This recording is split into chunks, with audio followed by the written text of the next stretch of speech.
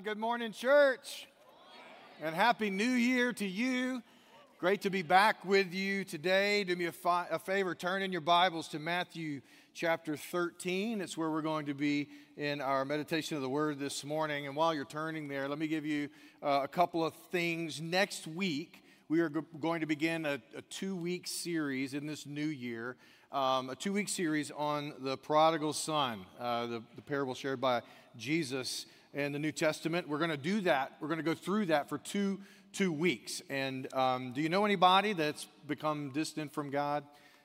Maybe a family member or a friend, maybe distant from the church. The next 2 weeks will be a really great time to invite them. I believe the Lord's going to make a very loving, respectful, graceful appeal to those who may have been away from Him to return home. And so join me in praying for that, but also if you know someone, it would be great to have them here during that series. We're going to kick that off next week. But next, also I want to let you know the Israel trip is looking great. We've got 32 people registered to go this June. We're going to Israel to walk the footsteps of the Lord in that place. It's going to be incredible. If you want to go, it's online. Go check it out. We do have some spots available, but the deadlines are coming up pretty soon, next month or so. And so you need to hurry if you're going to do that. But on January the 29th, you are going to have a very special blessing. Do not miss January 29th. Bring everybody you know. Life groups, be a big campaign. You want to be here on Sunday morning, the 29th. Aaron Lavarca, who is our tour guide. He is a born Jew in New Zealand, so he's got this crazy cool accent. You just like to hear him talk, kind of like Pastor Harley out of Utica. He's got a great accent, but he became a Christ follower, moved to Israel, and been doing for 25 years or so, been doing tours with Christians in Israel and unpacking the Holy Lands for Christians for so long. A man of God, a man of the Word, deep understanding of the Word. He is going to be here on Sunday morning, the 29th, to preach. And so you don't want to miss that word because it's good. But that afternoon, on both the Dripping Springs and the South Austin campus, he is going to lead a Seder. If you've never been through a Passover meal with a Messianic Jew perspective brought to it, with all the elements and the food and all the stuff, it's a meal. But it's where we get the Lord's Supper. But he's going to take us through the Passover meal, and it's a wonderful experience. It'll be that afternoon on this campus. I think it'll be 4:30. I'll give you more information about that. But he's going to lead one for Dripping Springs at like 2, and then one here at like 4:30. So I know you'll pick one based on when the Cowboys are playing and all that. So if you want to go. But there will be 2 available options. But just put January 29th, and just don't miss church on that day, y'all. I'm just telling you now. It's going to be a great blessing. All right, today we are looking at the parable of the sower. Months ago, felt a very strong impulse, I believe, from the Lord to go to this text and really unpack it, and for all of us. And so the first available Sunday I could find was this one to plan it. I believe there's a great blessing in this for us. I know there's always a blessing when you open God's Word, I know. But a real particular blessing from the Lord this morning. I hope it is that for you. But let me read Matthew chapter 13. I'm going to read from 3 to 9. I'm going to skip the middle part for obvious reasons. You'll see it later. And then I'm going to go to 18 to 23. Okay? So Matthew 13, 3 to 9, and then 18 to 23. Just follow along with me. It'll be on the screen for you. Then he told them many things in parables, saying, a farmer went out to sow his seed. As he was scattering the seed, some fell along the path, and the birds came and ate it up. Some fell on rocky places where it did not have much soil, so it sprang up quickly because the soil was shallow. But when the sun came up, the plants were scorched, and they were withered because they had no root. Other seed fell among thorns, which grew up and choked the plants. Still other seed fell on good soil, where it produced a crop, 100, 60, or 30 times what was sown. Whoever has ears, let him hear. Listen then to what the parable of the sower means. When anyone hears the message about the kingdom and does not understand it, the evil one comes and snatches away what was sown in their heart. This is the seed sown along the path. The seed falling on rocky ground refers to someone who hears the word and at once receives it with joy. But since they have no root, they last only a short time. When trouble or persecution comes because of the word, they quickly fall away. The seed falling among the thorns refers to someone who hears the word, but the worries of this life and the deceitfulness of wealth choke the word, making it unfruitful. But the seed falling on good soil refers to someone who hears the word and understands it. This is the one who produces a crop yielding 100, 60, or 30 times what was sown. This is God's word. Will you pray with me? Father, we just sit here with our Bibles in our laps and our hearts open to you. And Lord, as the text even says, would you give us ears to hear? Would you give our hearts understanding? Would you empower us by your Spirit, enlighten us and empower us by your Spirit to receive the word fully, to let it have its place in all that we are, and therefore to live fully fruitful lives for you. So that's our prayer. Unpack this text, guide our meditation. Holy Spirit, take us where you want us to go, make us what you want us to be. And we pray it all in Jesus' name. Amen. All right, in this new year, everyone thinking about resolutions, it's a good time for refocus in our lives, getting back on track, if you will, and even thinking about even spiritual growth. And in the Christian life, the good thing is that spiritual growth is not something that you go out and produce. Spiritual growth is actually something that happens in your heart as you relinquish and receive and surrender and submit and allow the Spirit of God and the Word of God to have its way with you and do in you what it does, and that is change you and grow you. That's what Christian growth is really all about. It's more about that than anything. But I believe this parable is really what it's all about. Really, it's all about Christian growth and the experience of growing and experience of relinquishing your heart, relinquishing all that you are to the Lord and letting Him grow you. It's about the pathway of a flourishing spiritual life, the pathway to a flourishing spiritual life. And the entire Bible really is written to an aggregate society, a farming community, villages that grew things to eat.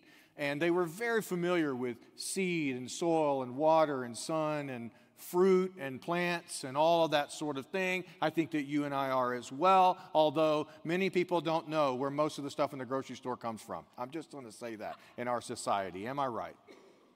However, I think that we can at least understand the general principles here. That the seed is the Word of God. Jesus even tells us that we have the privilege. Many parables, Jesus never unpacked them. We're just left to interpretation, and the interpretations can be vast in their range. But this one, he closes us in, and he explains exactly what this parable means and what he intends it to mean. And so we can just unpack it very practically this morning because of that, and that's a great blessing. And you can clearly see that he says that the seed is the Word of God.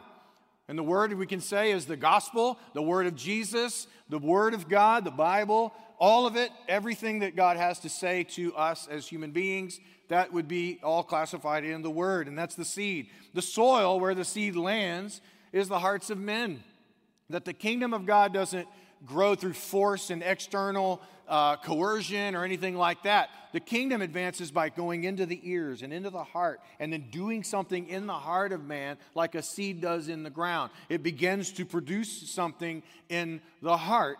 And that is what Jesus is talking about, where the hearts of men are changed, the lives of men are changed, and therefore, and you've seen an expression of that even this morning in a beautiful way, that the heart and the life of men are changed, the kingdom advances in this fashion. Weak thing, not a strong thing, a weak thing, it's a word. It's listening to communication and letting that have its way in you.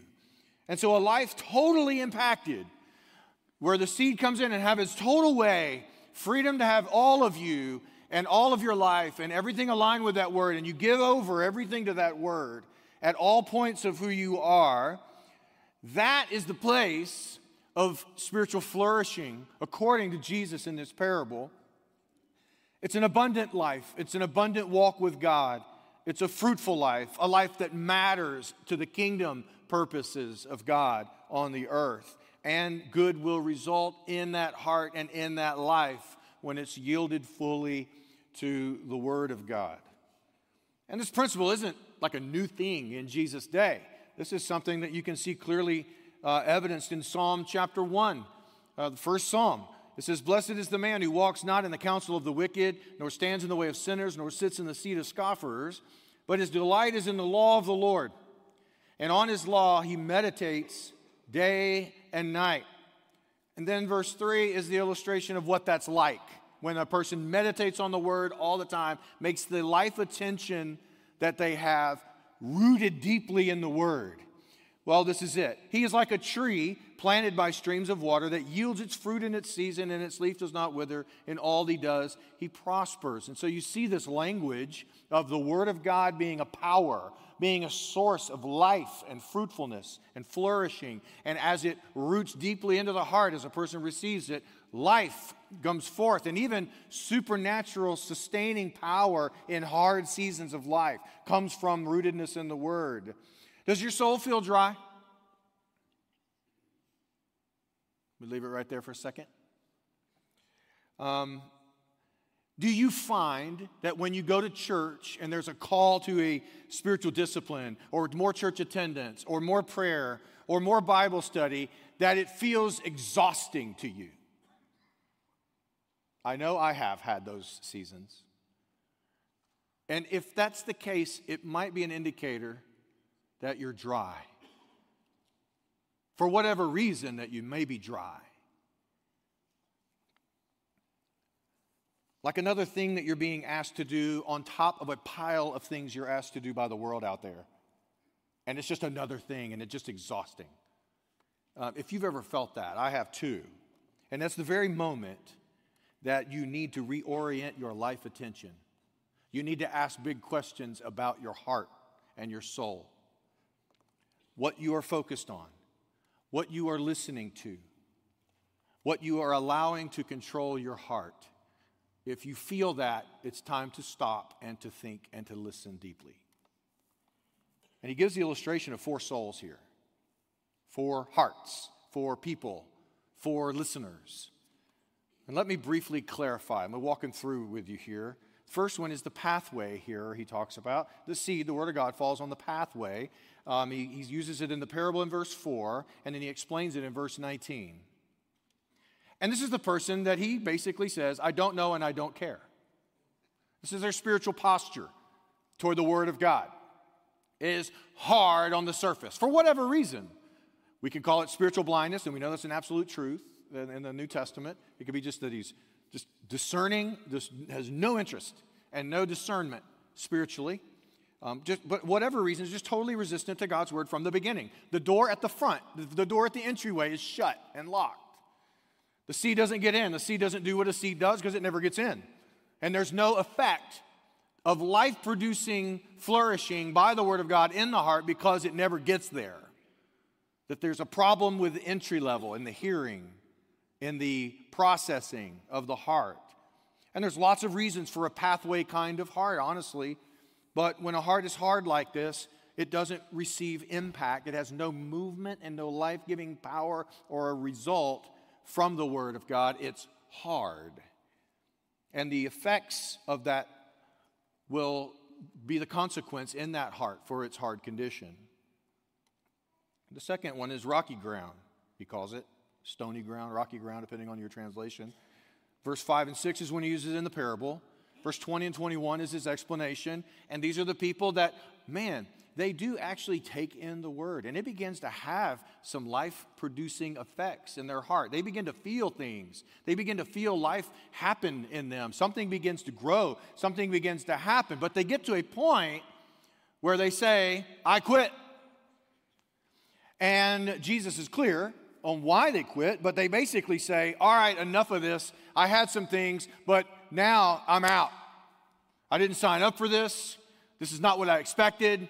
I didn't know I was signing up for this, whatever it might be. Expectations aren't met. This is different than what I thought, whatever it might be. And they go back and they fall away, he says. Basically, that means they go back to the world in which the ways that they lived before. The effects begin to happen in their heart. And he says it's 2 things that cause this: hardships in life, pain situations, and persecution of other people. cause that. And then when those things happen, they say, whoa, and they react in those moments in a way where they say, I didn't want this, I don't like this is painful, and I'm going to go back to the way I was living. And then thorns. Verse 7 is in the parable, verse 22 is the explanation, and that's people who are just too busy. They have life wearing them thin on the heart, on the inside. They are worried and upset about many things, like Martha in the kitchen, and then Mary chosen what's better. Y'all know the story, but they are the Martha. They are worried and upset about a lot of things in life, and it's driving them in their heart. Many things of the world and the material things are just consuming them and driving them. They are too busy to let the word have its way totally.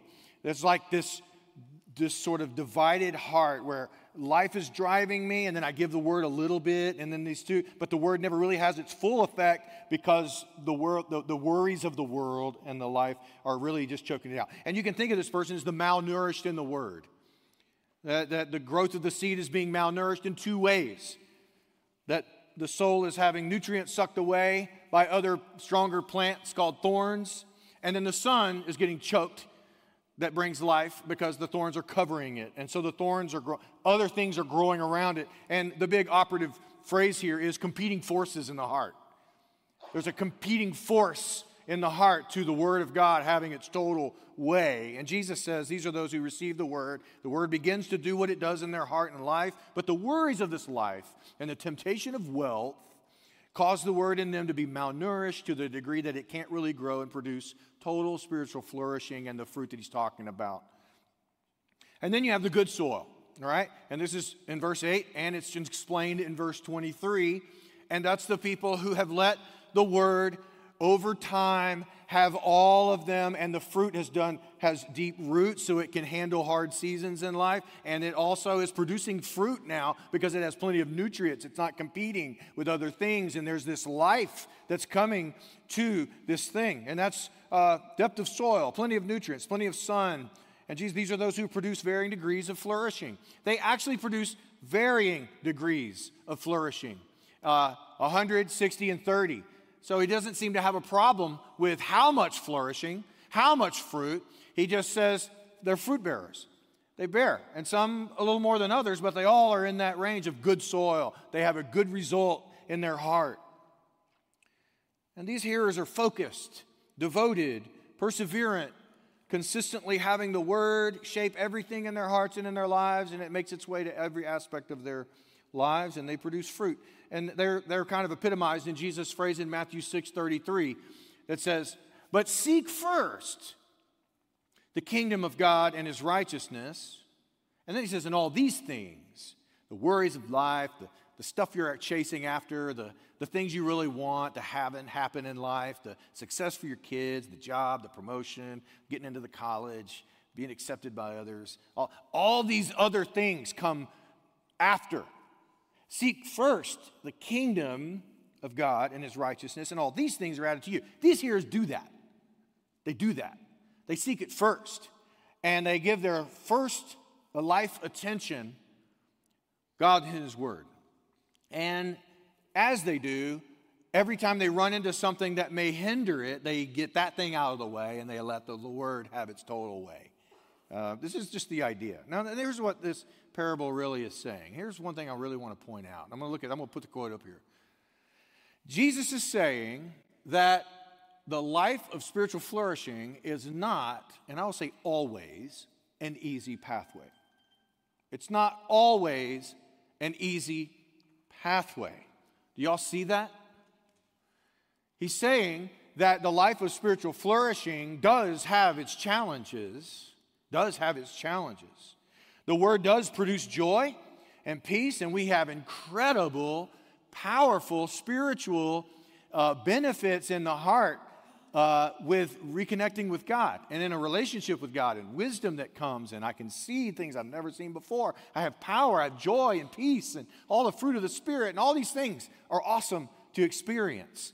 But spiritual growth and that pathway to spiritual flourishing is riddled with seasons of hardship, testing, opposition, hard things to engage with. And it's not hard happenings, and it's actually not complicated.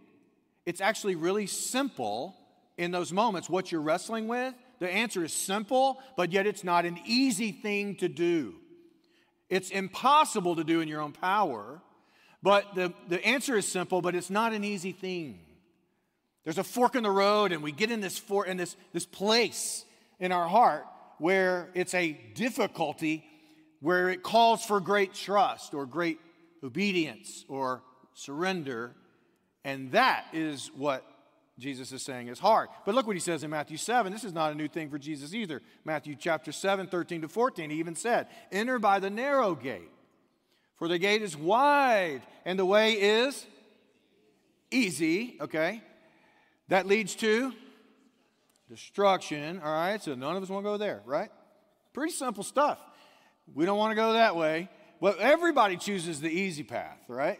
And that's what Jesus says. I'm telling you, the masses would love to go down the easy path, things that are done for them. We would all like that, right? He says, and those enter by it are many.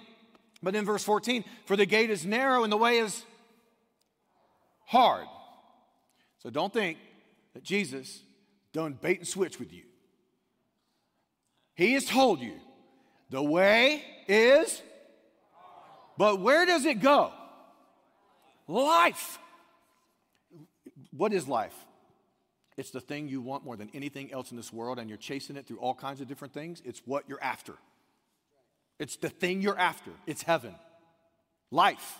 Life is what you're wanting by every pursuit you have. It's that. That's what you're after. And he's saying, getting to that, it's hard. It's narrow. It's not easy. It's hard, but it leads to life. It does take you to flourishing. I will take you there, but you will go through some things that will be difficult on the way. Are y'all with me? Okay. So it's hard. One way we tend to think about the parable of the soils is that you think of them as 4 different types of people. Okay? And that's not wrong, because Jesus even mentions these are 4 different types of hearers, people. And we begin to kind of start the process as you hear it. What it's supposed to produce in you is the thing that go, which one am I? How many of you done that? Well, if you did, you're listening well. So I'm going to give you another shot. How many of you have been thinking, which one am I? Okay, none of you are listening well. That's awesome. But you are supposed to be thinking, which soil am I? And there's a problem with that, isn't there? The problem with it is, I think I'm all of them in some way or other. So, one way to think about this parable is not necessarily which soil am I or categorizing all of humanity into one of these 4 types of people. But another way to think about this is to think of it in linear, sequential, sort of seasonal fashion. This is principles of spiritual growth. What happens on the pathway to spiritual flourishing? Because I would venture to say that everything mentioned in all 4 of the soils, you and I have experienced at one point in our life, right? I know for certain I was hard pan pathway heart at one point in my life. My parents drugged me to church, and y'all know how much impact the Word of God had on me? 0. It wasn't because the preaching wasn't good. Because I didn't care. I wanted what I wanted in the world. And that's what drove me. I was spiritually totally blind. Hard pan. I had that. And then something happened. I actually heard one day, right? And all of a sudden now I'm in another soil. And then you know what? I'm growing, and then I have to face the fear of man in my life. And guess what I'm in now? I'm in the second soil. I'm growing, and I have the temptation to fall away and go, wait a minute, this is painful. I have a hardship in my life. I have some pain come into my life. All of a sudden, now I'm in the second soil. I get through those things. Now, you know what? How many of you ever had struggled with chasing after wealth? Don't you lie. Don't you lie. We all have at some point felt this. We have felt it. Whether it's early in our career and we're heading up that ladder quick and we're like, man, I am going to be on Easy Street pretty soon. This is going to be so awesome. You know when you're driving down the road, and you're in your little measly car and you look over and you see that Tesla and you go, man, that's living. No gas bill, no electric. I mean, if I made a little more money, if I got that job, I could have that house with that car. And that flashed through your soul and you had no problem with it. Y'all know you've had that happen. Guess what soil you just entered into? You're the third soil, right? I mean, we all, probably at many times in our life, we go through seasons where we find ourselves in the soil of testing. That's just how I want to unpack it with you this morning. And I want to share with you 5 spiritual testing seasons that I see here that all of us will probably face. And there's also principles of what to do in that season also contained in the text. So first, 5, test number 1, prejudice. When you're in the testing season of prejudice, in other words, prejudice just means to prejudge. I have already made up my mind before I even listen about something. And this is people that have made up their mind about Christianity before they actually listen to it and consider its validity. I've already made up my mind. And that's the hard pan heart. Whether it's spiritual darkness, spiritual blindness, or just a open, known, I know all about that. I've heard about that. My parents told me not to pay attention to all that. I've seen you guys on the news, and I don't want anything to do with y'all.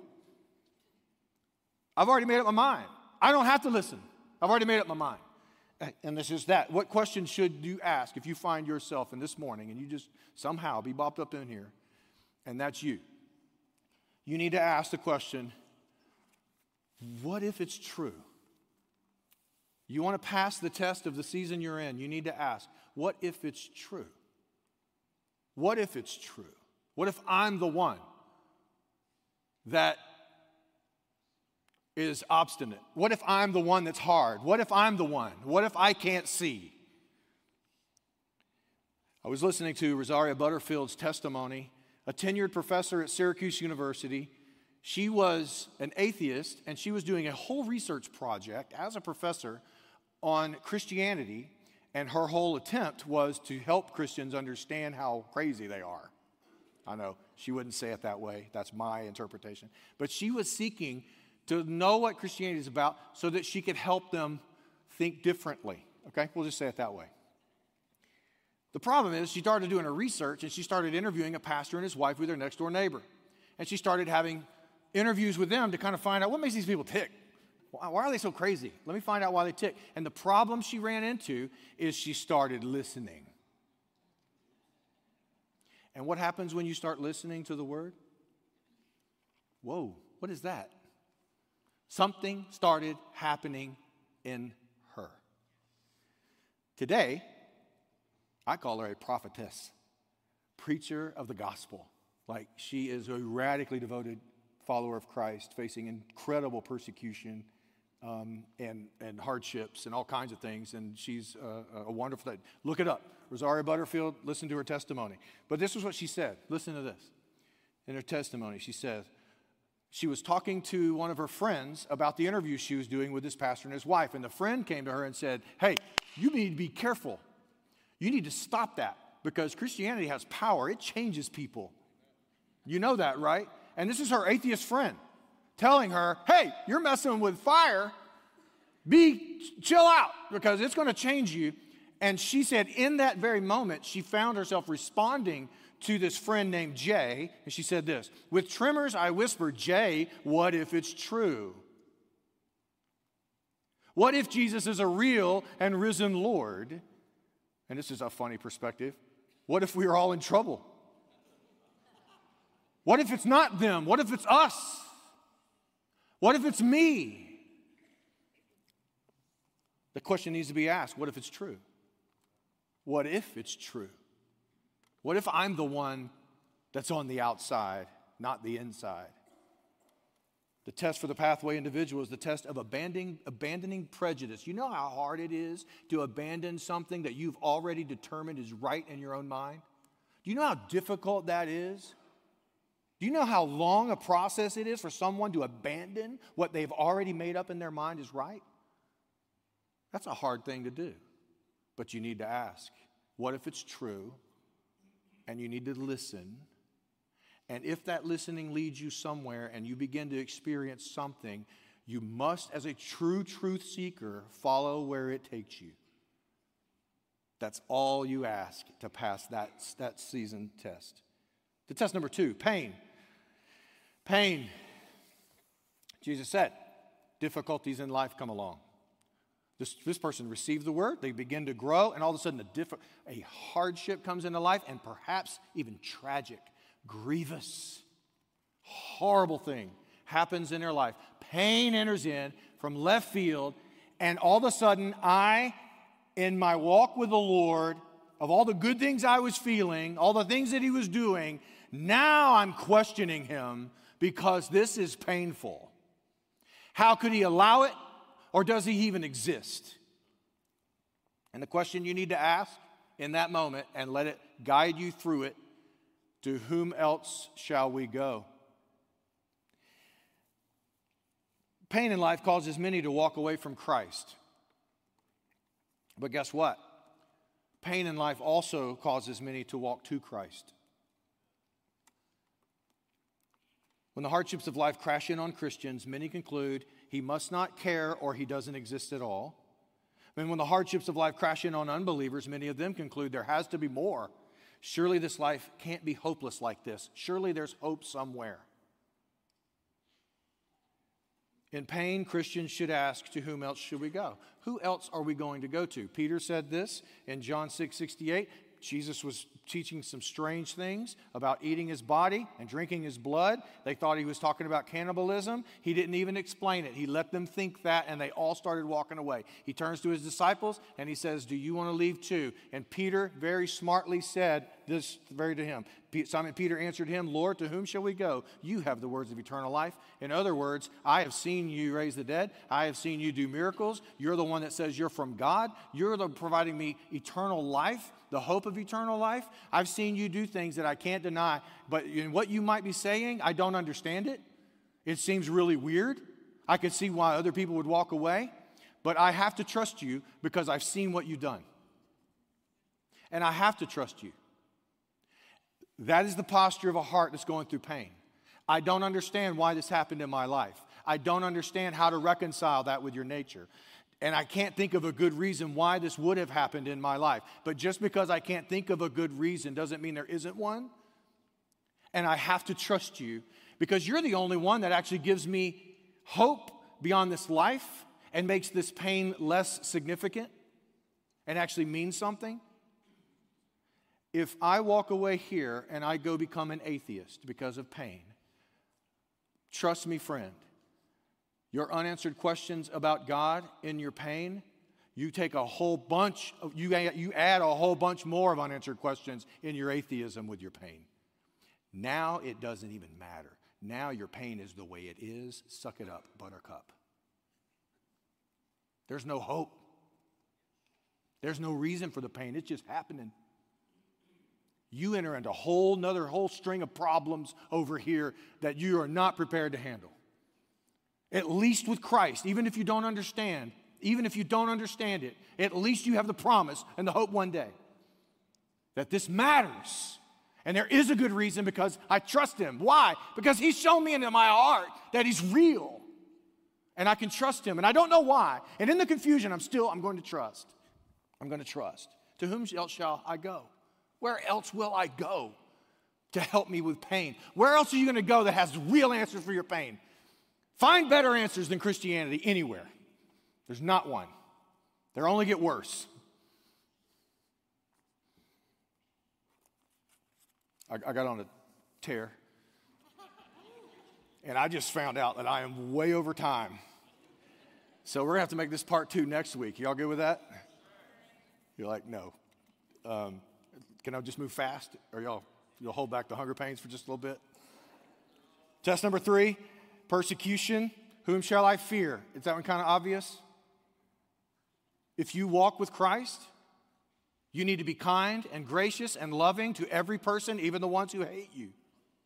You need to represent him well. Don't go out and create your own persecution. Peter says that. Don't go out and cause trouble and then say, they're persecuting me like Jesus said. What? Stop it. Quit hitting people in the face and acting like a jerk and then saying the persecution is of Christ. No. But you will be persecuted if you try to follow Christ in your heart as best you can. You will live your life upstream. You will live your life uphill, wind in your face. There will be an opposition to you. It will come sooner or later where you will have to take your stand, and you will face the fear of rejection from other people. You will face hardships and consequences materially, socially, relationally, with people because you're true to Christ. That is going to happen. There's no way to avoid it. In that moment, you need to ask, who will I fear? Who am I going to fear? Am I going to fear God that I want to stay committed to, or am I going to fear men who are limited, who are made by God? That's what Jesus even says in Luke chapter 12, verse 4-5. He says this, I tell you, my friends, do not be afraid of those who can kill the body. It's the worst thing you can face is to kill the body. The worst thing you can face. And after that can do no more. But I will show you whom you should fear. Fear him who, after your body has been killed, has authority to throw you into hell. Yes, I tell you, fear him. Now, I don't know if that encourages you a lot. Because I know it didn't me, because you kind of want to not fear. I don't want to fear. I want him to say, don't fear him who can kill your body, because God will take away the fear. That's what I wanted him to say. You know, this other one's like, oh boy, the choice is like, you got to fear one or the other. You know, okay, well, where would courage be if I didn't have fear? What kind of test is it if I'm not really having to pick who I'm going to trust in this moment? And would you believe it, that when you are persecuted most, God is using you most as light in the dark world. When you are persecuted most, he's using you most. And you have to trust. Yes, the hardship is hard, but man, this is how God works. He might even use my suffering to proclaim his name and power and do a great work for the kingdom. The question you need to ask in the persecution when it comes to, I have a friend that just won't invite me to the party because I'm a Christian, or all the way to I've lost my job because I'm a Christian, or I might get arrested and killed in a country somewhere because I'm a Christian. All of those things, lump them together and ask, who shall I fear? I will not fear. I will not fear. What can man do to me? I will not have the fear of man. I will trust in the Lord. Test number 4, preoccupation. And the question you need to ask is, can I add 1 hour to my life? Can I add 1 hour to my life? And that comes straight from Jesus. Jesus says the worries of this life grab their attention and take it away from the word, and it chokes out the word in their life. And Jesus uses this in the Sermon on the Mount, these questions. What shall we eat? What shall we drink? What shall we wear? And this is not actual questions asked out loud. All right? This is questions people have in their heart. Well, what shall I eat? Now, I ask that question every meal for the next meal. All right? But what shall we eat in the sense of how will I provide for my own body? What shall we drink? What shall we wear? The question in your heart, can I modernize it? Let me modernize the question in your heart about our modern context. Will I be accepted? Will I make the grades? Am I good enough? Do I have what it takes? Will I survive COVID? What do they think about me? Am I lovable? Do I fit in? How will I retire? Will my kids be successful? Am I a good parent? You know, I can ask questions all day, right? And these are questions in your heart. And you can get to a place where these questions, you're asking these questions so rapidly in your heart that it is driving you to do what you do in life. And it has the agenda. And it's wearing you out. And you are exhausted. It's called the worries of this life. And it's in here. It's not out there. It's in here. Same stuff happen out there. One person can be completely at peace and not have this driving them, and the other person can have it driving them. Same stuff. Same stuff. So it's really in here. Do you have an anxious heart? Anxious and worried and upset about many things that are happening in the world. And are you being driven in your life? Get up early, go to bed late. Why? I want to be successful. I want to be seen as X. I want to do X. Go and do part of this party with his friends. Why? Because I want to be accepted. And I want to, what am I being driven by? And Jesus said, that's the worries of this life. And it chokes me. Because I don't want my people worrying and fretting about things that I have control of. You are thinking that you got to go out there and do something, and I'm telling you all you need is me.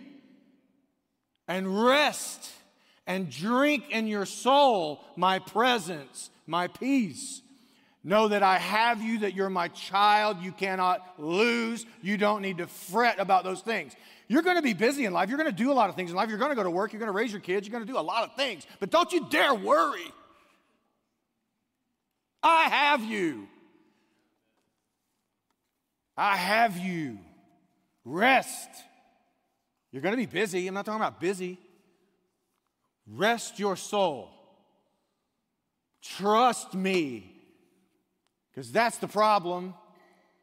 You're trusting what you think you got to do to get where you want to go.